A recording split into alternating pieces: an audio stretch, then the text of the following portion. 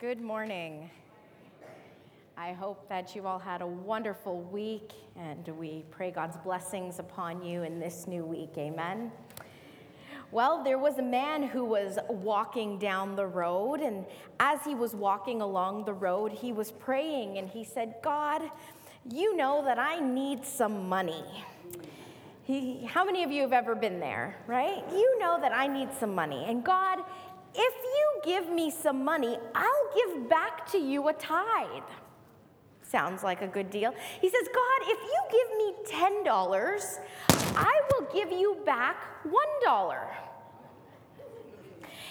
Then he said, as he continued walking down, he said, but if you give me $100, then I'll give you $10, right?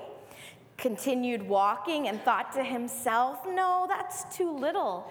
He said, God, if you give me $1,000, I will give you back $100. Well, the man continued walking down the road when all of a sudden he saw a brown paper bag on the side of the road. Well, on this long strip of road, he picked up the bag and opened it. And inside, as he counted the money, he saw $900. He started laughing and he said, God, you're too much. You already took out your tithe.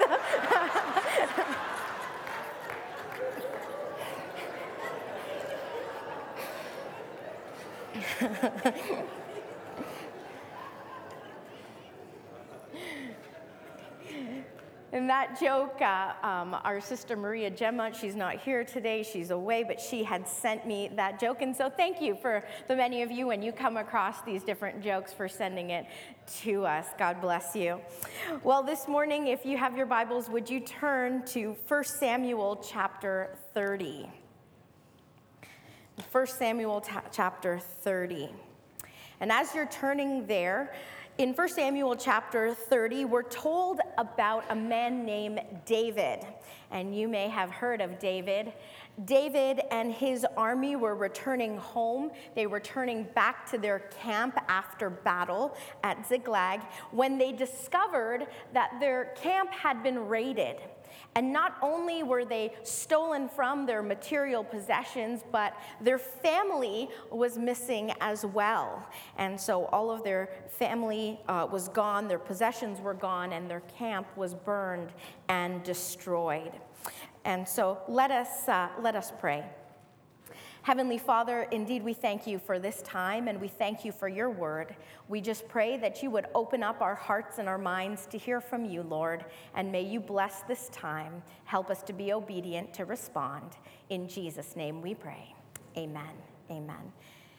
In 1 Samuel chapter 30, from verses 1 to 6, it says this: David and his men reached Ziklag on the third day.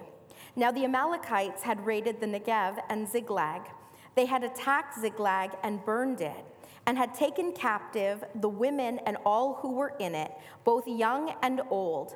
They killed none of them, but carried them off as they went on their way.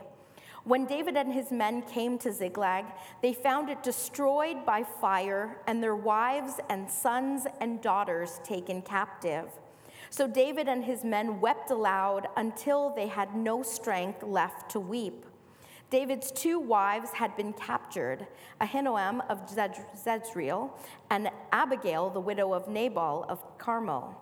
David was greatly distressed because the men were talking of stoning him. Each one was bitter in spirit because of his sons and daughters, but David found strength in the Lord his God. You see, in this passage of Scripture, the men had just come back, and not only were they tired, but they had found that their family was gone. Their wives, their sons, their daughters, everything was gone. Their camp had been destroyed, had been set on fire and burned. All their material possessions were gone. Everything that they needed disappeared. And so the men didn't know what to do but to weep aloud, to cry out in distress, in despair. And in that moment, In that time of great sorrow, in that time of frustration, in that time of grief, it said that the men talked about stoning David. They were blaming David for what had happened when in no way, shape, or form was this David's fault. However, he was their leader, and so they were looking to someone to blame, and it happened to be him. You see, because of how they were feeling, they were thinking of doing something that made absolutely no sense. And when I think about this, I think about this point, that we need to be careful not to make big decisions or act out when you're angry, disappointed, and or emotionally hurt. This is exactly what these men were doing.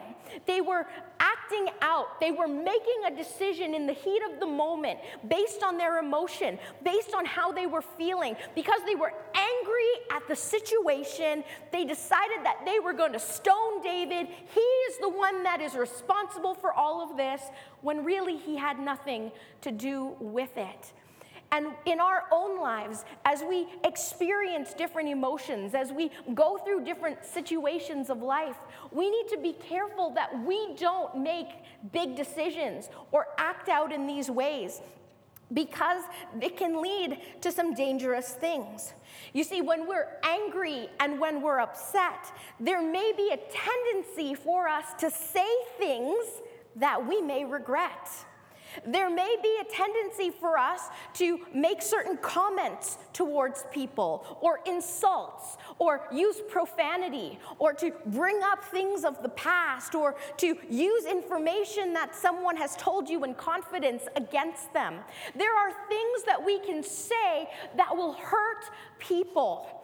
And it's important for us to understand that even though we may find forgiveness later, once words have been spoken, they cannot be taken back.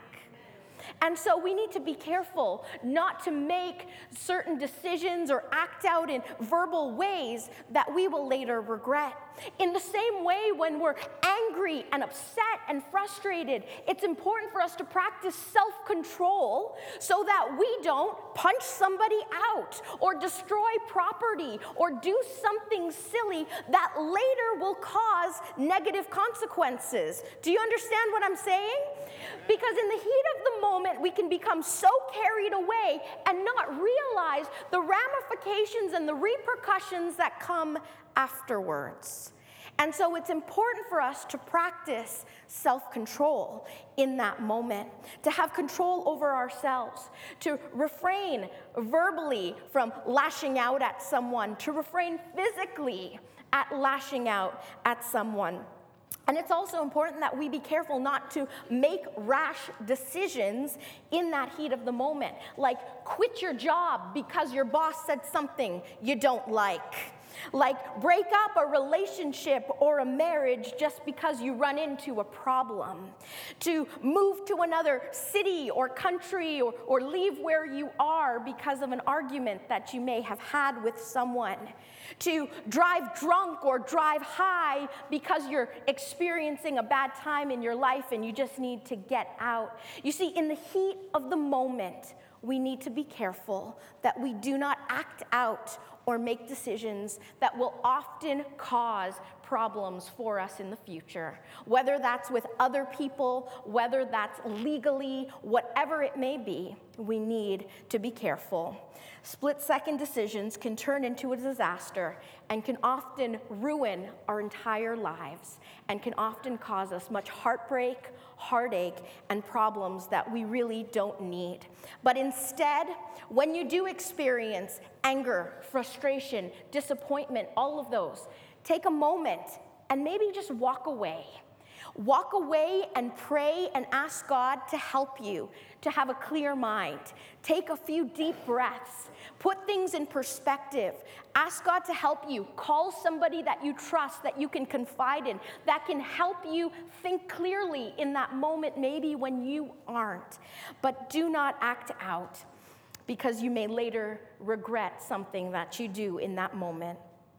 So the men were angry and they wanted to stone David. But it says David found strength in the Lord.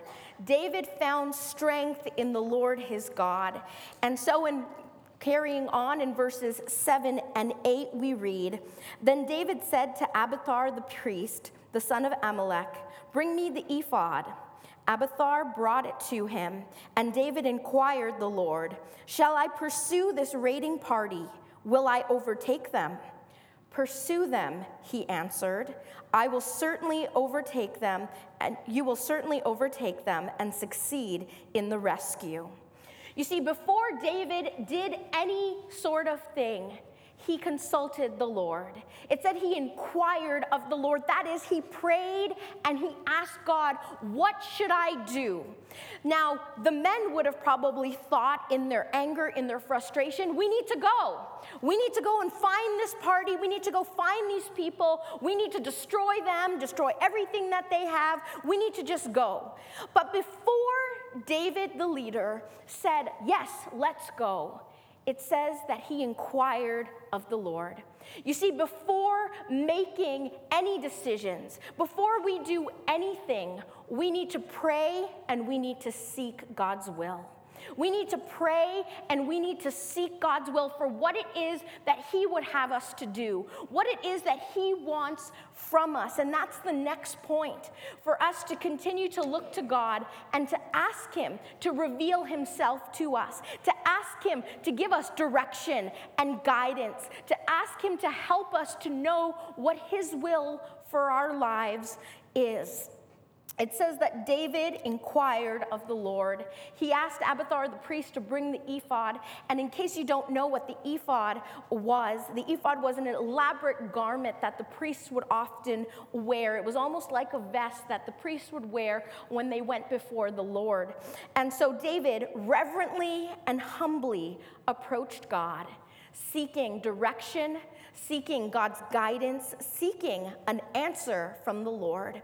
And I want to encourage you that before you do anything, before you make certain decisions in your life, before you go certain places, before you do certain things, that you need to pray and fast and seek God's will. To ask, what it is that you want me to do, Lord. Lead me, guide me, and direct me. And there are so many different situations that we encounter in life that we may just want to do certain things or go certain places or engage in certain activities. But it's important for us not to do what we want to do, but to do God's will. To say, God, this may be what I want to do, but reveal your will to me because it's all about you. And so we need to seek God. Seek God for the college or university you should apply to. Seek God for the person that you should date or that you should marry. Seek God for the specific job or career you should get into. Seek God for the choices or the decisions that you should make. Seek God for the ministry you should get involved into. Whatever you do, make sure you seek the Lord. So David prays and he gets confirmation from the Lord that indeed they need to go after the people that took their family and took their possession and burn their camp. And so continuing on in verse 9, it says this, "And David and the 600 men with him came to the Besor ravine, where some stayed behind. For 200 men were too exhausted to cross the ravine. But David and 400 men continued the pursuit. They found an Egyptian in a field and brought him to David. They gave him water to drink and food to eat, part of a cake of pressed figs and 2 cakes of raisins. He ate and was revived, for he had not eaten any food or drunk any water for 3 days and 3 nights. David asked him, 'To whom do you belong, and where do you come from?' He said, 'I am an Egyptian, the slave of an Amalekite. My master abandoned me when I became ill 3 days ago. We raided the Negev of the Kerethites and the territory belonging to Judah, and the Negev of Caleb, and we burnt Ziklag.' David asked him, 'Can you lead me down to this raiding party?' He answered, "Swear to me before God that you will not kill me or hand me over to my master, and I will take you down to them." So as they were on their way in pursuit of the group of people who they didn't know who it was that did this to them, they come across this Egyptian slave lying in the bushes. This man who was partly dead, and they help him. They help him and they do for him what he needs in order to revive him. And that is, in that situation, give him something to drink and something to eat. And what we can learn from this point is that we need to learn to help others when you can, even when they're not in a position to repay you. Amen. Learn to help others when you can, even when they're not in a position to repay you. Now, some of you may say, well, David wanted something from this Egyptian slave, because clearly David asked him who you are and realized that he was part of that raiding party, and can you lead me to the people? And of course, they end up making this deal. But before that even happened, notice that in the scripture, before David even asks the man, "Who are you? Where did you come from? How did you end up in this situation?" it says that they saw this Egyptian, noticed that he was in distress. They gave him water to drink and something to eat.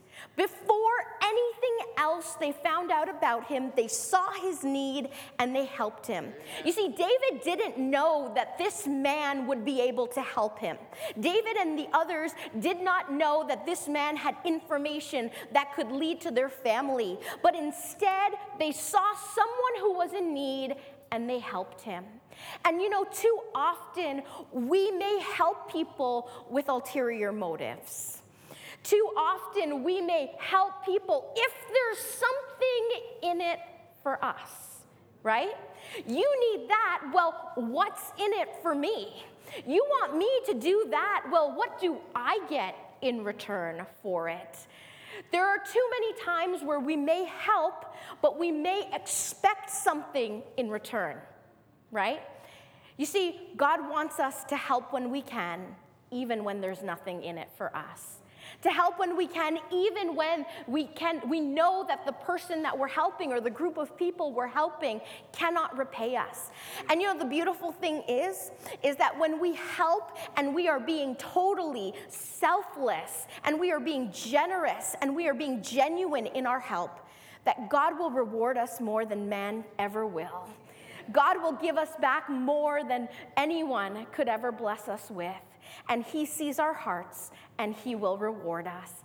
And so learn to help others when you can, even when they're not in a position to repay you. So David and his men helped this Egyptian man with a kind attitude, and later after learned that he knows about the situation and knows where the group is that took their wives and their children. And so after finding this out, they made a deal. They decide that they are going to help each other and make this deal. And so in verse 16 onwards it says, "He led David down, and they were scattered over the countryside, eating, drinking, and reveling because of the great amount of plunder they had taken from the land of the Philistines and from Judah. David fought them from dusk until the evening of the next day, and none of them got away except 400 young men who rode off on camels and fled. David recovered everything the Amalekites had taken, including his 2 wives. Nothing was missing, young or old, boy or girl, plunder or anything else they had taken. David brought back everything. He took all the flocks and herds, and his men drove them ahead of the other livestock, saying, 'This is David's plunder.'" You see, in them being able to be led to the group of people, that is the Amalekites who had stolen from them and burned their land, they fought the battle that God told them to go and fight. And not only did they defeat this group of people, the Amalekites in this time here, but it says that they got back everything that they had lost. They got back their wives. They got back their sons and their daughters. They got back their livestock. They got back their material possessions. It says that nothing was missing. They got it back. And you see, as I think about this, I think about the fact that they were restored. And the meaning of to restore something means to return to someone or something, to a former condition, place, or position. To restore something. David and his men were restored of what was taken away, of what was lost, of what they were wrongfully robbed of. And as I read the fact that David and his men were restored, I too want to say, may the Lord restore you to that which was taken away. May the Lord restore you to the things that were taken away. And what do I mean by that? Is there are things that have been taken away from you, maybe wrongfully, maybe by someone's doing or your own doing, but may the Lord help to restore those things to you. May you ask the Lord to help to restore your honor and your dignity. May you ask him to restore your marriage and your family. May you ask him to help to restore a dream that you once had that maybe became broken. May you ask the Lord to help to restore your finances that have dwindled down. May you ask him to restore your peace. May you ask him to restore your health because of a health situation that you're experiencing. May you ask him to restore your reputation because of something that has happened. Or maybe simply this morning you need to say, Lord, I need you to restore my faith. I need you, Lord, to restore my faith. Because I have faith, but Lord, it's been a while. It's been a while and things haven't been good. And maybe today you need to say, Lord, restore my faith in you. Restore my relationship with you, because that is the most important thing. May the Lord indeed restore to you that which has been taken away.